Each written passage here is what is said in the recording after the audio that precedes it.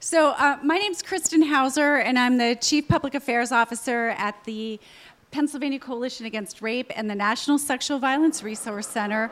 We are actually located here in Harrisburg. I don't know that people realize that, like, the nation's clearinghouse on all things related to sexual assault is 2 miles down the street. So we have some information up front about the services that are available in Pennsylvania, the resources that our National Center makes available.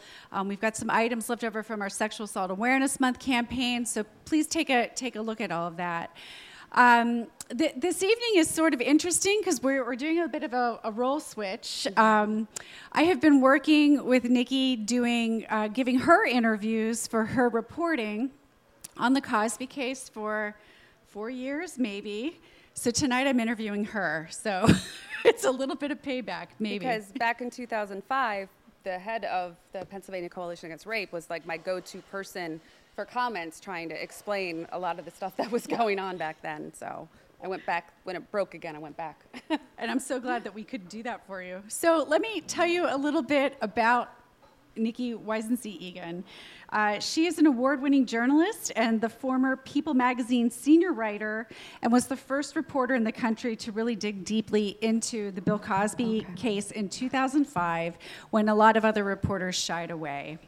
So she was assigned to the story while working at the Philadelphia Daily News, and was able to quickly become sourced and make connections with other victims who were reporting, and began breaking exclusive stories about the case.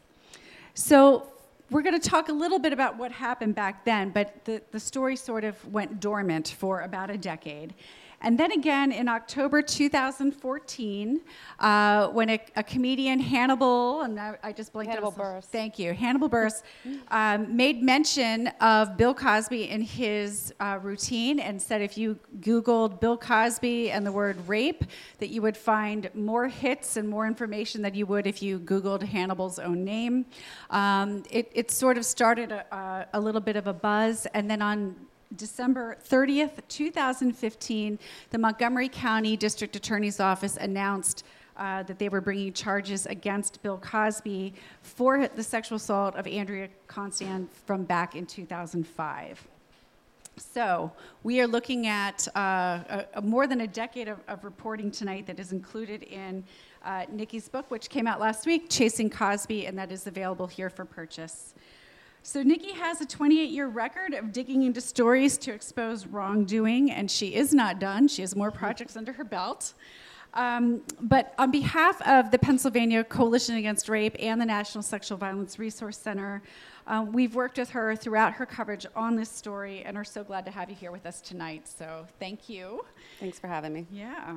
So I just wanted to start with asking you to give us some parameters about the story, just for the audience's benefit. So by your count, how many different women have made public allegations that Bill Cosby has drugged and sexually assaulted them?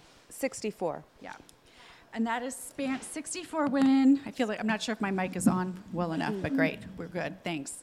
So 64 women spanning the era of 1965 to 2008? Yes. Yes, okay. So that's known. And I just want to say known victims, because they stopped coming forward after he started suing them for defamation. Yep. So that's a 43-year time period of known victims. How many of those 64 have you interviewed? Oh, I can't even count. I mean, I've not been able to interview all of them. And in fact, when this rebroke again in 2014, there were a team of us working on them.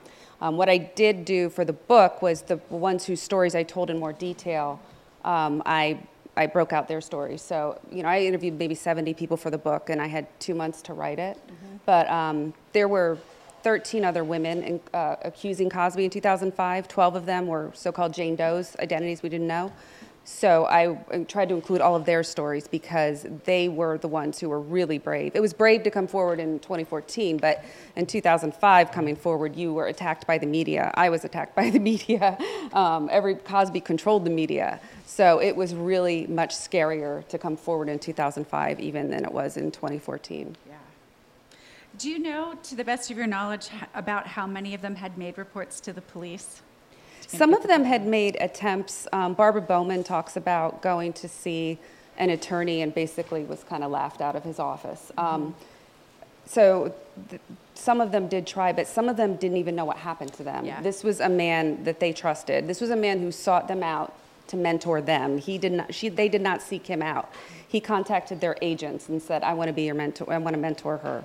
And then he groomed them. He groomed their families. He gained their trust. And then he got them in an environment he controlled, and he drugged and sexually assaulted them. And then some of them, the last thing they remember is taking 2 sips of a drink, and then they woke up like 2 days later. So some of them didn't even know what happened to them, because these drugs, they wipe out your memory. So, yeah, I mean, it's a hard thing to go to police with a story like that, but these predators know that. And they choose victims where there's a differential of power. So if you're Bill Cosby and you're doing this to this 15-year-old model, who are you going to believe, police? Are you going to believe the 15-year-old model, or are you going to believe Bill Cosby, America's dad? So it was not that many did, which, as we know, is the norm for sexual assault victims. Very few go to police. Yeah. Well, I know people always ask that, so I wanted to get that out of the way up front. So I have a bunch of questions, but because you just sort of skirted on the top of one, I'll just go there right now. So I don't know that if people are quite as aware of the dynamics that went on about how he approached so many of these women. And as I read through your book, one of the themes that kept jumping at me and seeming more and more absurd every time I read it was that he was offering mentoring and career advice for modeling. And Bill Cosby never was and is not a model. So I felt like as I was reading your book, his ploy almost became more and more baseless the more it was repeated. And I'm just curious if anybody that you talked to, whether it was like about his relationship with the woman who was running the modeling agency where he met so many of these people, but it's an unusual, he's not into modeling, he's not a photographer, he doesn't work in that industry. So his ability to utilize the desire of young women who wanted to be models to open a door to form this relationship is an ill fit, but nobody questioned it. So I'm just curious if people have talked about that to you over the years. Well, but I would think, a lot of aspiring models want to be actresses. Janice Dickinson was kind of funny at the trial because she's like, I was a terrible actress, but she wanted to try. So I think that was just a way to approach them. And he would say, I know people at the Ford Modeling Agency. These were like local agencies, and we'll get your headshot, and I can get it to them. So he did have contacts in the industry to help these people, but he was also telling them he could get them roles as extras on the Cosby Show. And that became his thing. There was one agency that was sending him 5 or 6 teen models a week when he was filming the Cosby Show in New York City. Yeah. And they would come on Thursday nights, and there would be a dinner, and they would tape a dinner, and then another taping, and then some of those later became some of these Jane Does. Yeah. And let me tell you, afterward, he tried to destroy them. It's not like, the casting couch, whatever some people say that. It's like it was the exact opposite of that. He sought them out, and then after he did this, he destroyed whatever career aspirations they had. They were gone because he made sure of that. Yeah. So there's so many things I have to say. Trying to figure out what to talk about tonight was almost impossible because this could be a 4-hour conversation easily. There's so many aspects to this case. But what about this case, first of all, made you want to write this book? There's so much misinformation out there, and I have to think that, a lot of us, I grew up watching Fat Albert and the Kids on Saturdays with my brother. I grew up watching The Cosby Show when I was a teenager. I loved the show. It got me through some really hard times in my own family. And when this broke in Philly, I was like, not the cause. I mean, I literally did not want to believe it. But I had to push my personal feelings aside and say, okay, what's going on here? And they weren't releasing the woman's name. All I knew is she worked at Temple. I had sources there, and I quickly found out, she was credible. I mean, she was director of operations at the women's basketball team. He was in a position to know her, because that's the big question, like, who is this woman, and is she even in a position to know him, and what was she doing at his house? And I found out they had nothing but glowing things to say about Andrea there. So that was a big sign to me. They loved her. She did a great job, and it just quickly became clear that there was a lot to this story. Mm-hmm. So when did things click into place, like going from a perspective of a journalist who's first approaching an allegation, a story, and you have a sort of a neutral standpoint to digging in, because you ended up emerging as a journalist who was really almost being a spokesperson for the facts of the case and saying this stuff is credible, which was a little bit unique compared to the other journalists at the time in 2005. So what clicked into place for you that cemented your belief that there was some credence to the allegations? Well, it was more that I found out that there was a tape that Andrea had that supported her allegations. It was a taped phone call between Cosby and her mother. So there started being more evidence to show that she was telling the truth.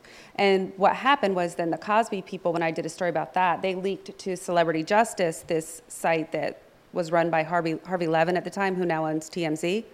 That this phone call happened before Andrea went to police, and that it was a classic shakedown, that she was trying to shake them down for money.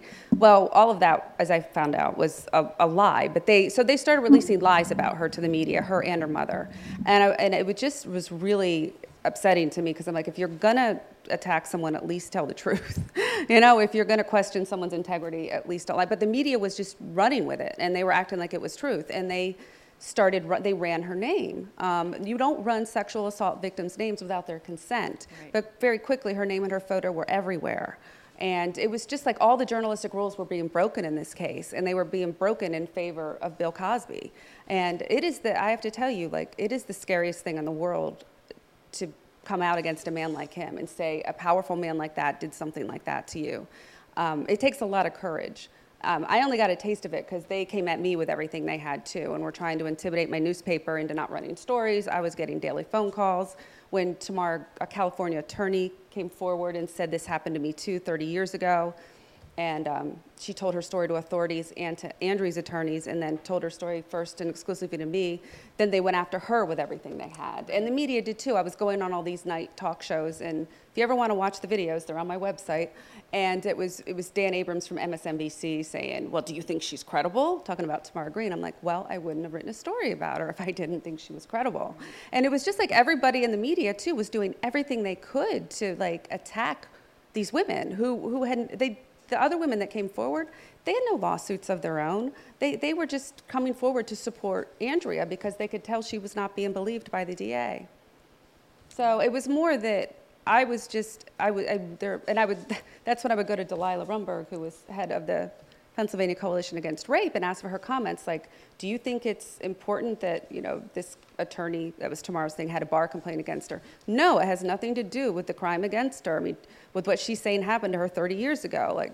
Rape shield laws prevent these tactics from being used in court, so now what lawyers do is they go to the media, and the media runs with it. So it was a lot of sorting through my own feelings about that. Yeah. So, gosh, we're skirting on the top of so many of the things I wanted to ask about in a real focused kind of way. What changed in terms of how the story was covered from 2005 until now, and how do you think that impacted the public's perception and belief of this case, or still disbelief is really obvious on Twitter and other social media right now? Well, in 2005, there was no social media. Facebook was still for college students. There was no Twitter. There was no Instagram. Websites for newspapers and news agencies were in their infancy, so a story really couldn't go viral. And Bill Cosby was able to control the media.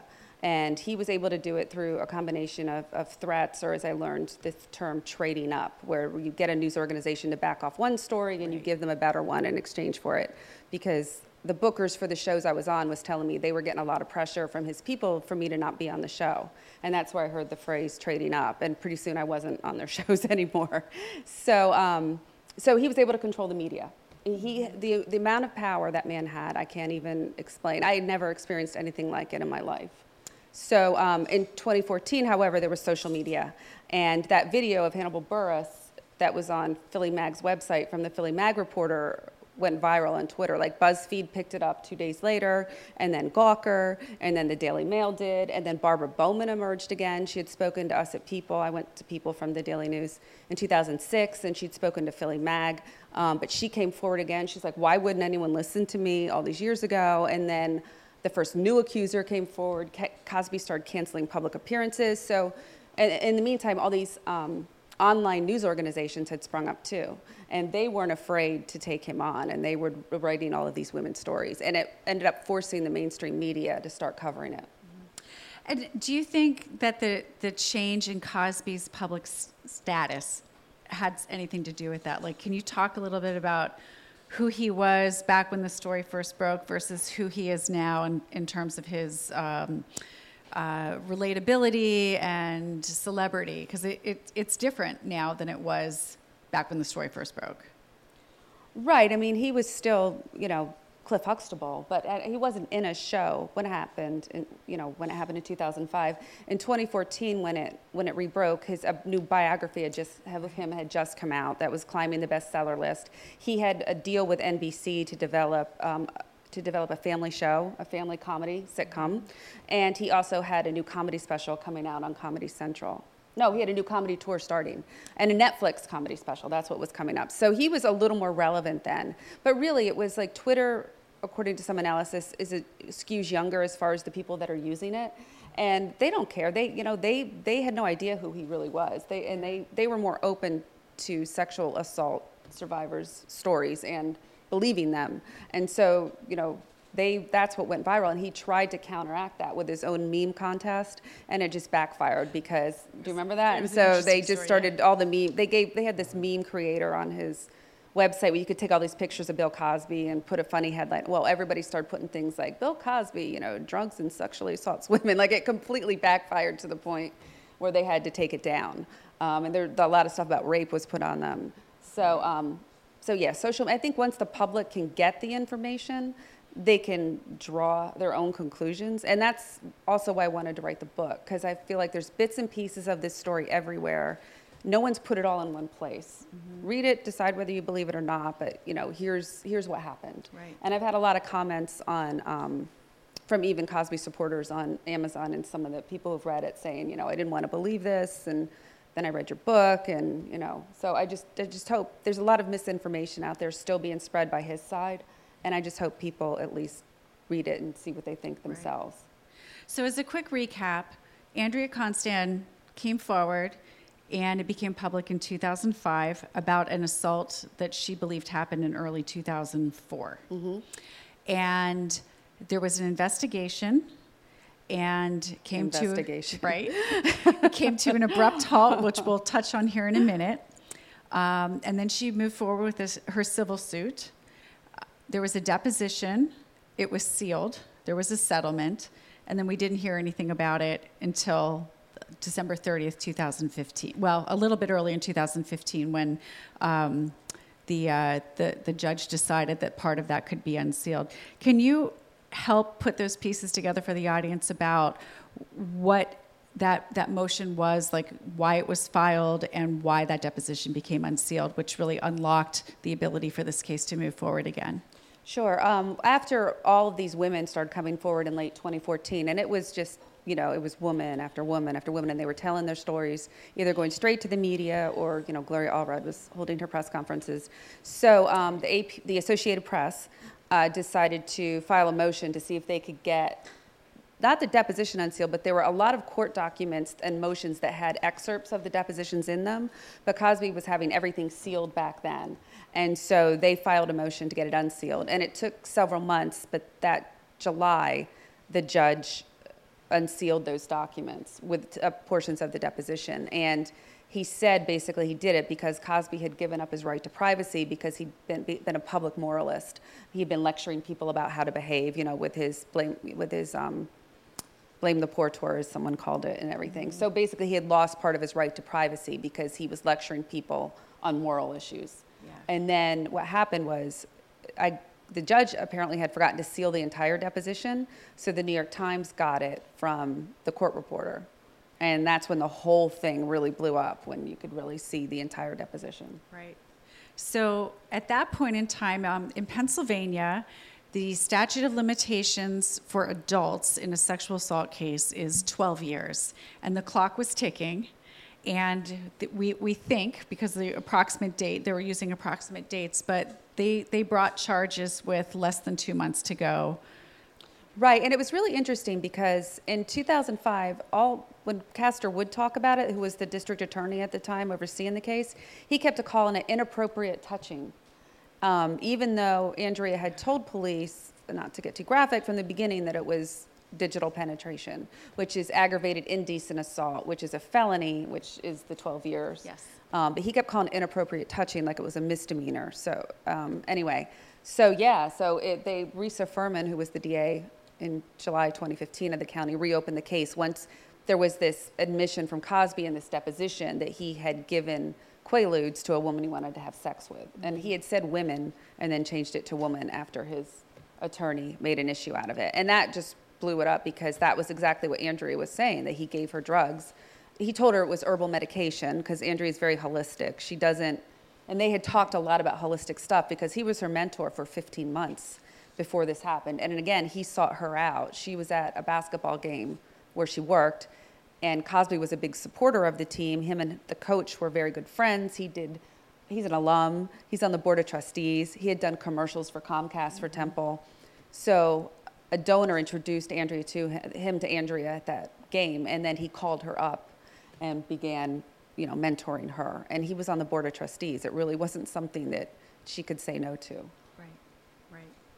So as we talk about the deposition, I know over the years when I'm talking to people about this case, including reporters, people will say, well, this is a he said, she said case. And it really is not a he said, she said case. I mean, first of all, if you do the broad view, the New York Daily News had a headline on December 31st, I believe, of 2015 that said, it's a he said, she said, she said, she said, she said, she said, and they pulled it out to like 50 at that point in time. So that's the broad view. But even in the case with Andrea Constand, it was not a he said, she said. Their stories, as documented in that deposition, were nearly identical, with the only true disputable point was what was in those pills, what the pills were. And it was his side that he'd given 3 different accounts of what those pills were to 3 different people over the time. So it's a rather unusual situation where you have testimony from the defendant that nearly incriminates themselves, and that was read into the record during both trials. So I will add, though, that he said in the deposition, he played it out as if it was this big consensual thing that happened with him and Andrea.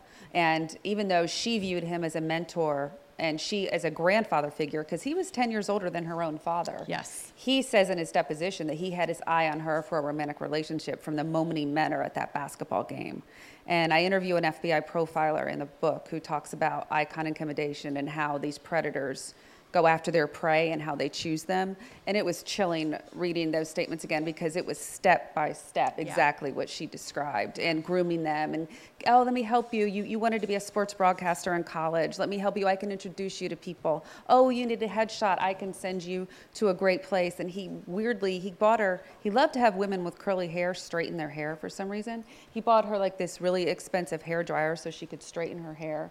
I mean, she's an athlete. She was like one of the top 5 basketball players in all of Canada in high school. She was recruited by 50 to 60 American colleges to play for them and chose the University of Arizona. She was a jock her whole life. All she ever wanted to do was play in the WNBA. And then she played in Italy after college, and then she ended up at Temple. So she's not a girly girl. Like, she's not someone who does that. And, it just didn't. But he wanted to make her into that, and he really wanted to. Like, one of her friends told me she didn't even know how to use makeup. He invited her to New York for some event, and he wanted her to wear makeup. And so these guys that lived across the hall from her, one of them helped her put on makeup and took her to the store and bought it because she just didn't wear makeup. But she did that because he said, you need to do this to meet these people. And she was still kind of trying to figure out what she wanted to do next. So one of the things that jumped from the deposition, we had the differing labeling of what the medication was. But the other thing that was interesting, and I sort of want to build to the question, when we heard his own words from the deposition, I remember the entire journalist pool was really kind of shocked and creeped out by Cosby's own words and language about the sexual interaction. And it's striking to me because while on one hand the defense is trying to build this as a consensual, romantic relationship, Cosby himself, in describing what happened, was using disembodied, depersonalized, almost scientific, mechanical sounding descriptions of what he did with her. And yet, we ended up with a hung jury on trial number 1. With all of that, it's like it was the least romantic thing that you could have heard. Like, everybody in the courtroom felt gross walking out of the courtroom that day. It was like soft porn or something. In fact, in the second trial, I could see the 6 alternates from where I was sitting, and there were 2 African American guys that were closest to me, and they're reading it on the screen, and the detectives on the stand reading Cosby's words, and I saw their faces going, like they were just completely grossed out by it. And I mean, you can, if you go online to the Montgomery County website, you can find, if you ever want to read the depositions or anything from it yourself, it's all there. So yeah, it was really bizarre. And he loved to tell stories, though. He even says in there, I'm the greatest storyteller in the world, and you're not listening to me. Yeah. So it was like he spun out these really long, involved tales about these women he did this to. And one of them was, which I really hadn't read a lot of till I was writing the book, was The Woman from 2000. There was another actress, a young 19-year-old actress, he was mentoring, who was an extra in the Cosby Show. He invited her to his house, and then something happened. She went to police, and then they had a conversation afterward, and she said to him, what did you give me? And nobody's ever reported that. So I was reading that going, oh my God. And then next thing you know, she disappears, and, more than likely he, gave her an educational trust, which is what he'd offered to Andrea and her mom, and they didn't take him up on it after she went to police. Right. So yeah, it was bizarre. And here, you have to put it in the context of, this is a clean-cut guy who lectures comics about using the N-word, who lectures black guys about, baggy pants and names, and, he's just he had this Teflon, as Hannibal Buress said in that routine, image, squeaky clean. And then he's admitting to affairs in this deposition. He's admitting to giving women drugs that he wanted to have sex with. And he's saying this mildly pornographic stuff about all of them. Yeah. Yeah, it was not relational. It was not intimate in any way. It was not romantic. It was like a third person accounting of describing actions that you would see. It was very strange. The New York Times story was a great description, because I think it said it was like a playboy, like he came off like this playboy or something like that, and it was so opposite of his clean-cut all-American dad image. And that's when he had Jill Scott, the singer, supporting him. Like, she backed off her support of him, and that's when the DA's office reopened the case. Yeah. So the allegations about Bill Cosby are similar to those about R. Kelly and Michael Jackson and Woody Allen and other icons, which have sort of brought into the public arena a debate about whether or not it's possible to separate the art from the artist. And I'm curious to know what you think about that question. Oh, I had a hard time separating the art from the artist. I thought Bill Cosby was Cliff Huxtable. But, as it became clear to me throughout the reporting of this story, he's not. And I could still watch the show, though. When I was writing my book proposal a year and a half ago, I was channel surfing. I came across The Cosby Show on TV One. It's still on there. And I started watching it, and I was mesmerized, like I always was. But then during the course of working on the book, I saw a documentary they did on Gloria Allred on Netflix about a year ago. And Lily Bernard, one of Cosby's accusers, was on there. And she was also an extra in The Cosby Show. And I knew that, but I didn't know what role she played. I thought she was like one of those silent extras you see in the background. And then they showed the clip. And it was the zany Mrs., I forget what's her name, zany Mrs. whatever. She was like 8 months pregnant, and she's with Cliff down in his office. And there's this cute, it was like this extra role that you remember, that I remembered all these years later. And I write about this in the book because I was horrified. I was just like, not her too. And then Jennifer Thompson, one of the Jane Does, she told me which episode she was in. It was Theo's graduation, and you can see her in the background at like her locker walking in the high school. And then Stacy Pinkerton, who tells her story to me in the epilogue, she was an extra. So now it's to the point where, I couldn't watch the show because I'd always be looking in the background at the extras going, was she a victim? Was she a victim? But I will say, if you look at the show as fiction, It's a great show. I will not take that away from it. But to me, it's just all intermingled with now all of the women I know that were extras that, said they were victimized by him. So, can you briefly tell us who Bruce Castor is and why he's important to this whole story? Bruce Castor was the Montgomery County District Attorney in 2005, and he had just run for Attorney General the year before in the primary and lost because against Tom Corbett because he'd gotten $600,000 in contributions from Drew and Marilyn Lewis. Drew who used to be the Secretary of Transportation under Reagan. He was Castor's friend, and he'd had a DUI in Castor's office anyway, and had been prosecuted by Castor's office and got to go to a rehab. So it became a very big contentious issue, but so he still had political aspirations. But he was a great prosecutor. I mean, I had seen him get convictions on murders where he didn't even have the murder weapon. In one case, all he had was the imprint of a gun in a holster, and he got a conviction. But he, did not want to touch this case from day one, which surprised me. I thought, it's high profile. He loved the cameras. I thought he'd be all over it. And it was just the opposite. So, to this day, I don't know why, but I found out a decade later, like the day he closed the investigation and issued his press release saying that, the detectives on the case didn't know he was going to do it. They had that day come up with a list of questions and things they were going to investigate. And then that night, and Castor wrote this press release himself and faxed it out. They closed it, and they didn't let Andrea's attorneys know. And they found out when the press showed up at their office door. Andrea was out with her sister, and they couldn't get a hold of her to tell her. And when she did try to come home, the media was camped out on their doorstep. So, so he was the guy who decided, I'm not going to prosecute Bill Cosby back in 2005. Right. So one of the functions of the press is to be a check and balance for government and institutions.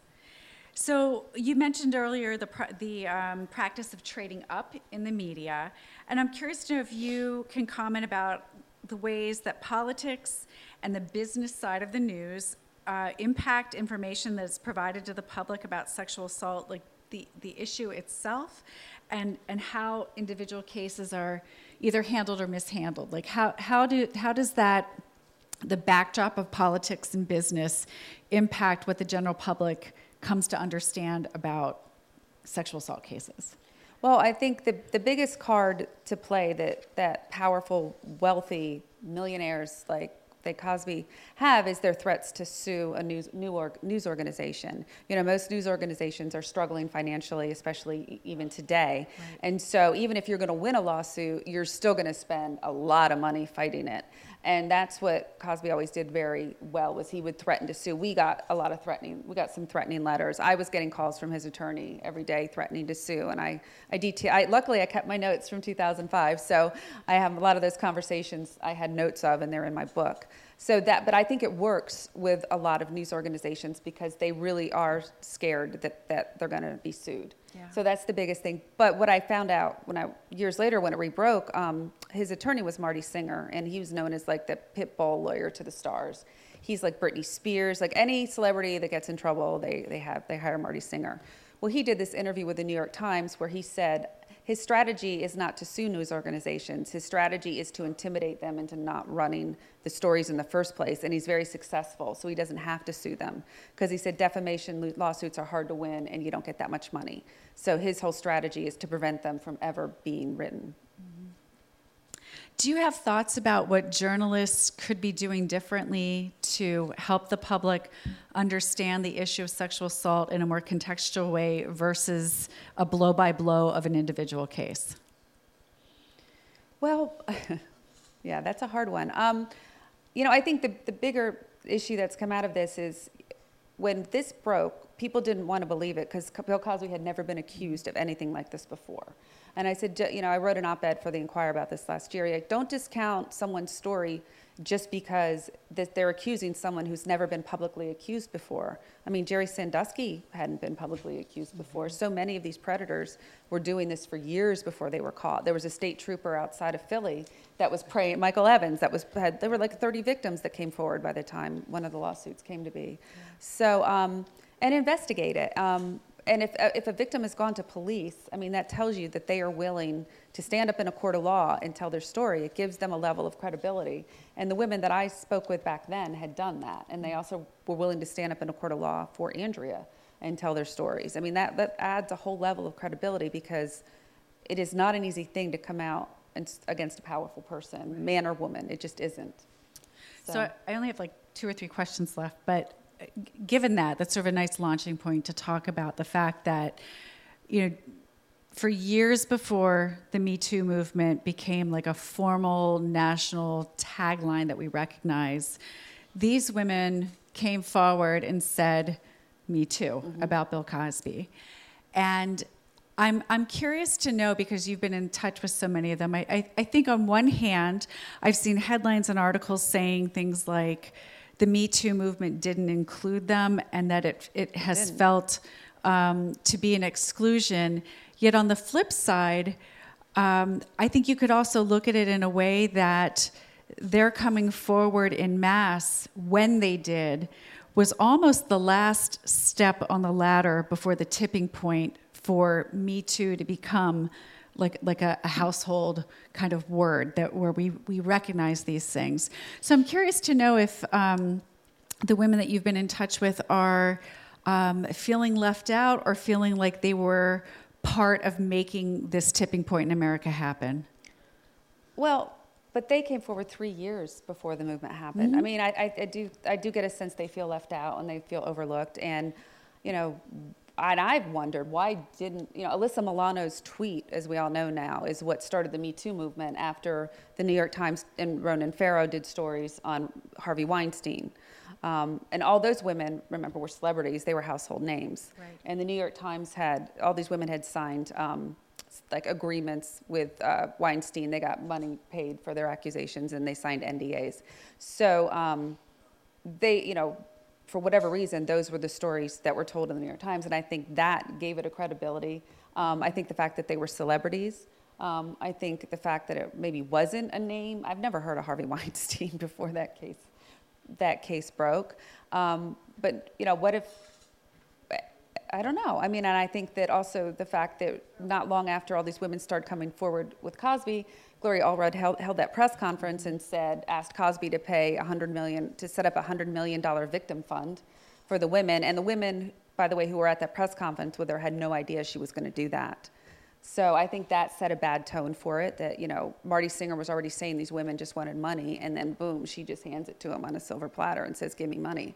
So, and even though in Harvey Weinstein's case, all those women had gotten settlements from him for their allegations and got money, it didn't seem to stick to them the way it did. In the same way. And, it made me crazy, too, because Cosby's people will say, "Oh, these women just want to be famous." I'm thinking, who wants to be famous for being raped? Right. Who wants that as their, that's going to go on their gravestone someday? No, I mean, they used what they got as a platform. They got statute of limitations laws changed in 3 states. But not Pennsylvania. Yeah, well. Pennsylvania's We always. can talk I about was that later. amazed to find out that when I was doing this, Joe McGettigan had told me after Sandusky, Pennsylvania didn't allow sexual assault experts to testify in sexual assault cases until 2012 because of the Sandusky case. Mm-hmm. It was the 50th state in the country to allow that. And I think in the Cosby case, it made a big difference with the second trial because they had that person testify first. Yes. And actually, I just saw the prosecution in Harvey Weinstein's case called on her to be their expert. Yeah. Yes, Dr. Ziv. You have to. I mean, the behavior is not something you or I can understand if we haven't been through it. So you need an expert to explain. This may sound a little strange to you, but this is the norm with these cases. Yeah. Is there anything that you learned during your reporting or writing this book that surprised you? No, just the little things like seeing which role that Lily Bernard played.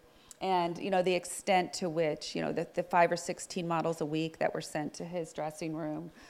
There was a modeling agency in Denver and one in New York that a lot of these victims came from. And they would come to their models and say, "Bill Cosby wants to mentor you." 2 to 1, and then it would be this pattern. It's also the amount of enablers that it was very common knowledge in Hollywood that he was doing this. Quincy Jones even sent a text to one of the accusers after she came forward in late 2014 saying, "I've been telling Bill for years to stop drugging women." And I'm like, well, at least he tried to stop him, you know. But law enforcement was enablers. The media was enabling him. Many in the media did mea culpas in 2014 for not asking him the tough questions, including Ronan Farrow, who then went on, of course, to go after Harvey Weinstein. But he said when he was with NBC, he was told not to ask Bill Cosby about the sexual assaults, and he said, I should have done it anyway, but I didn't. I waited till like the last question. Yeah. So he wrote an apology thing about not asking him about it. I'm going to ask Nikki one last question. I forgot to say earlier that the index cards were on your chairs in case you had questions, and if you do, you're welcome to pass them down to the end, and if we do have questions from the audience, we'll stop in a minute to take them. I'm just curious, Nikki, do you think that writing this book or following this case has changed you?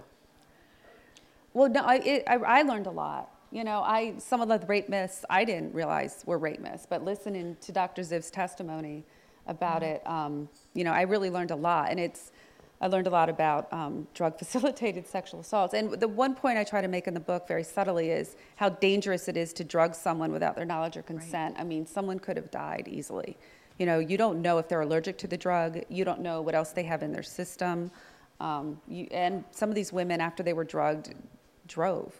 And they're not sure how they didn't get in car accidents on the way home. So that's really a lot of what I learned. Yeah, great. So I'm looking at, do we have questions that came in from anybody? Yep. We'll just take one here, yeah, and we'll take the other, yeah.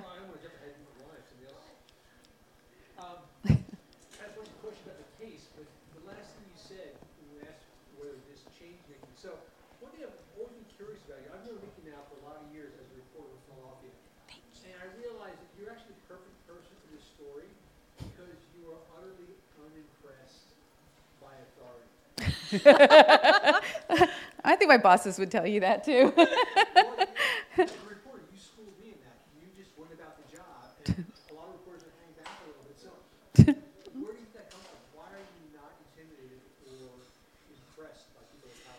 So, just for the audience who couldn't hear that, one of Nikki's former colleagues is noting that Nikki is very unimpressed by authority, therefore making her a great reporter for this particular case. And then you finished by asking her, why is that?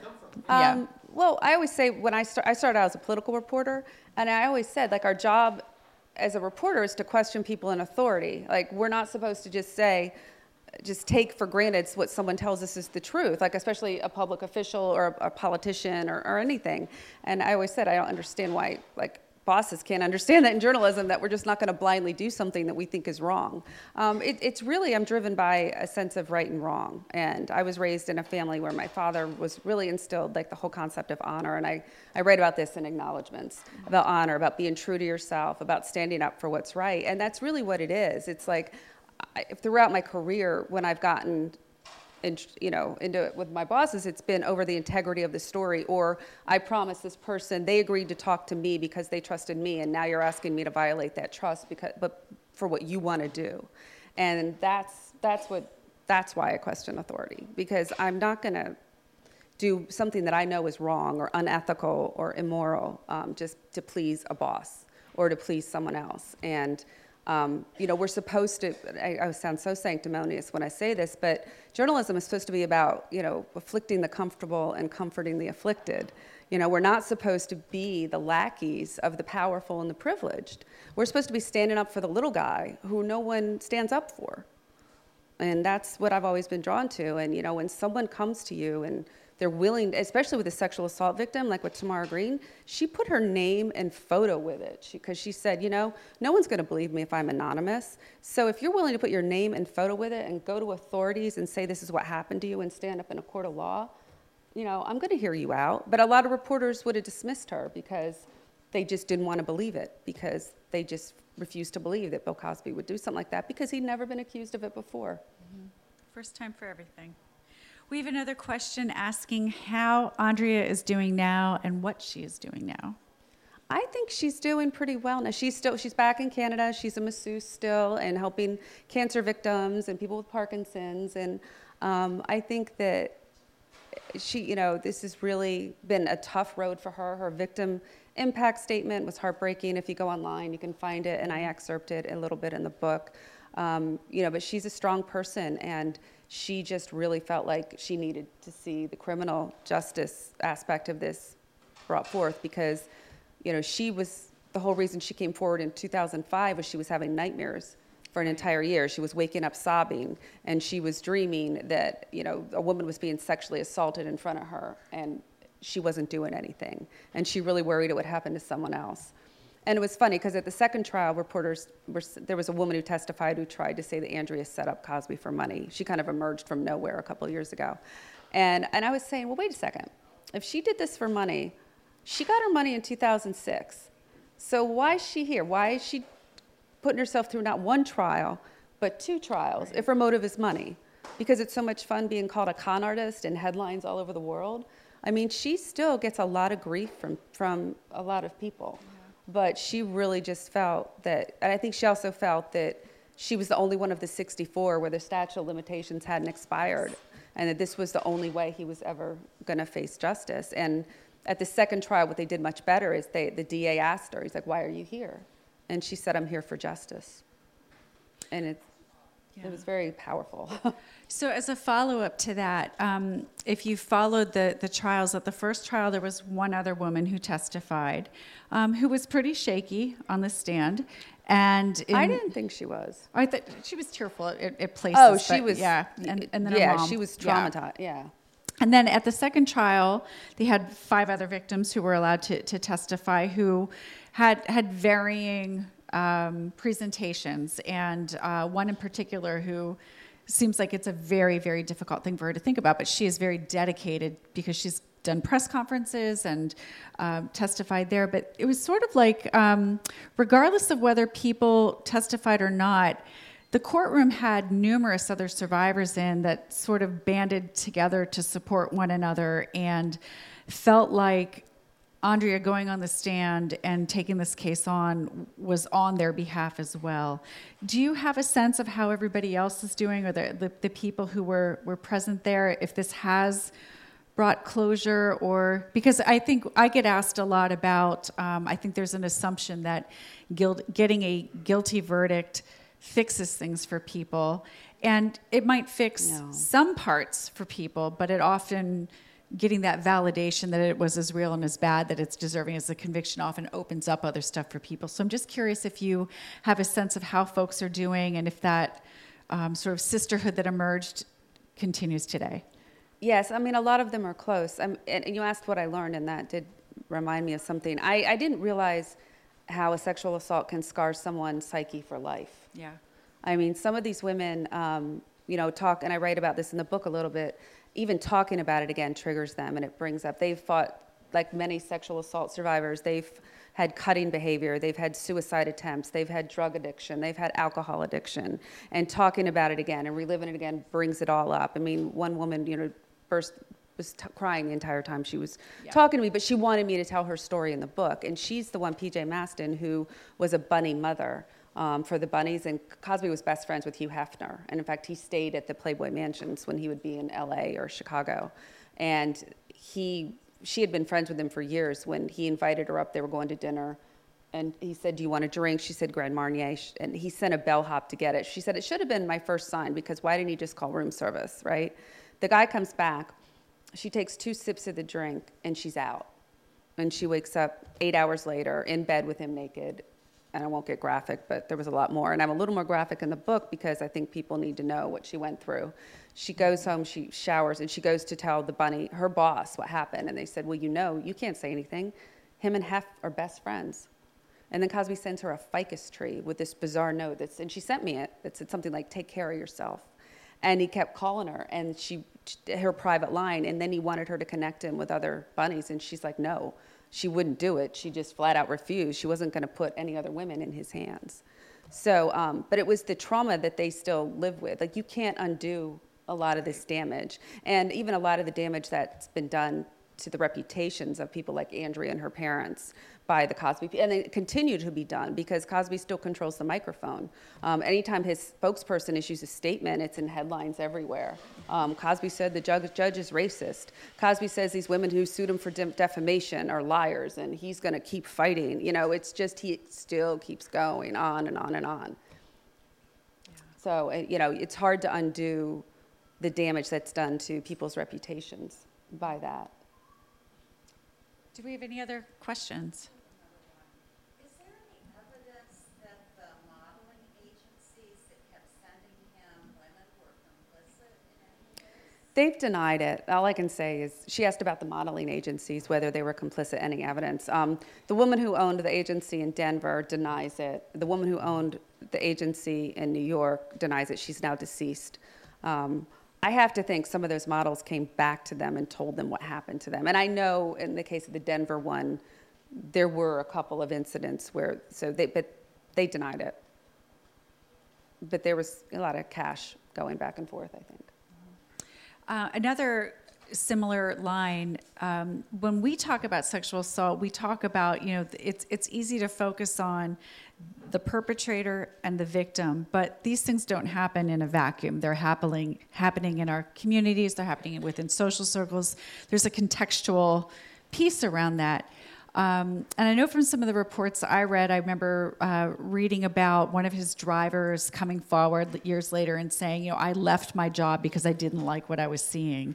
Did you capture any of that or talk to other people who maybe weren't willing to label it as criminal, but did not like the things that they were seeing? Did you find many people that were willing to acknowledge that? No, and I had 2 months to write this book. Let me tell you, if I'd had 2 years, you know, I would have done a lot more investigating. But no, but they all signed NDAs. I mean, if you work for him, you sign that. But Barbara Bowman wrote this essay after she came forward in the Washington Post in 2014, where she talks about that all the people that had to know he was doing this, and it goes to the enablers, like the people that picked her up at the airport. I mean, there were people everywhere. The masseuse I talked to, you know, Becky Cooper, who was given a drink in a restaurant by someone, she didn't know if he worked there, and she took 2 sips again, and she's out. Like there were so many people around him. With PJ Maston, there were 3 other guys, and 2 whose names you would recognize, that were in that hotel room when she went up there, when Cosby gave her that drink.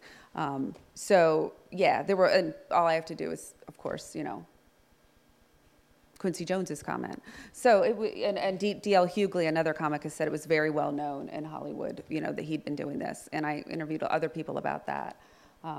Yeah, I vaguely remember that. There was just, there was so much information to try to get to. I just couldn't. Yeah. Well, we are at 8:00.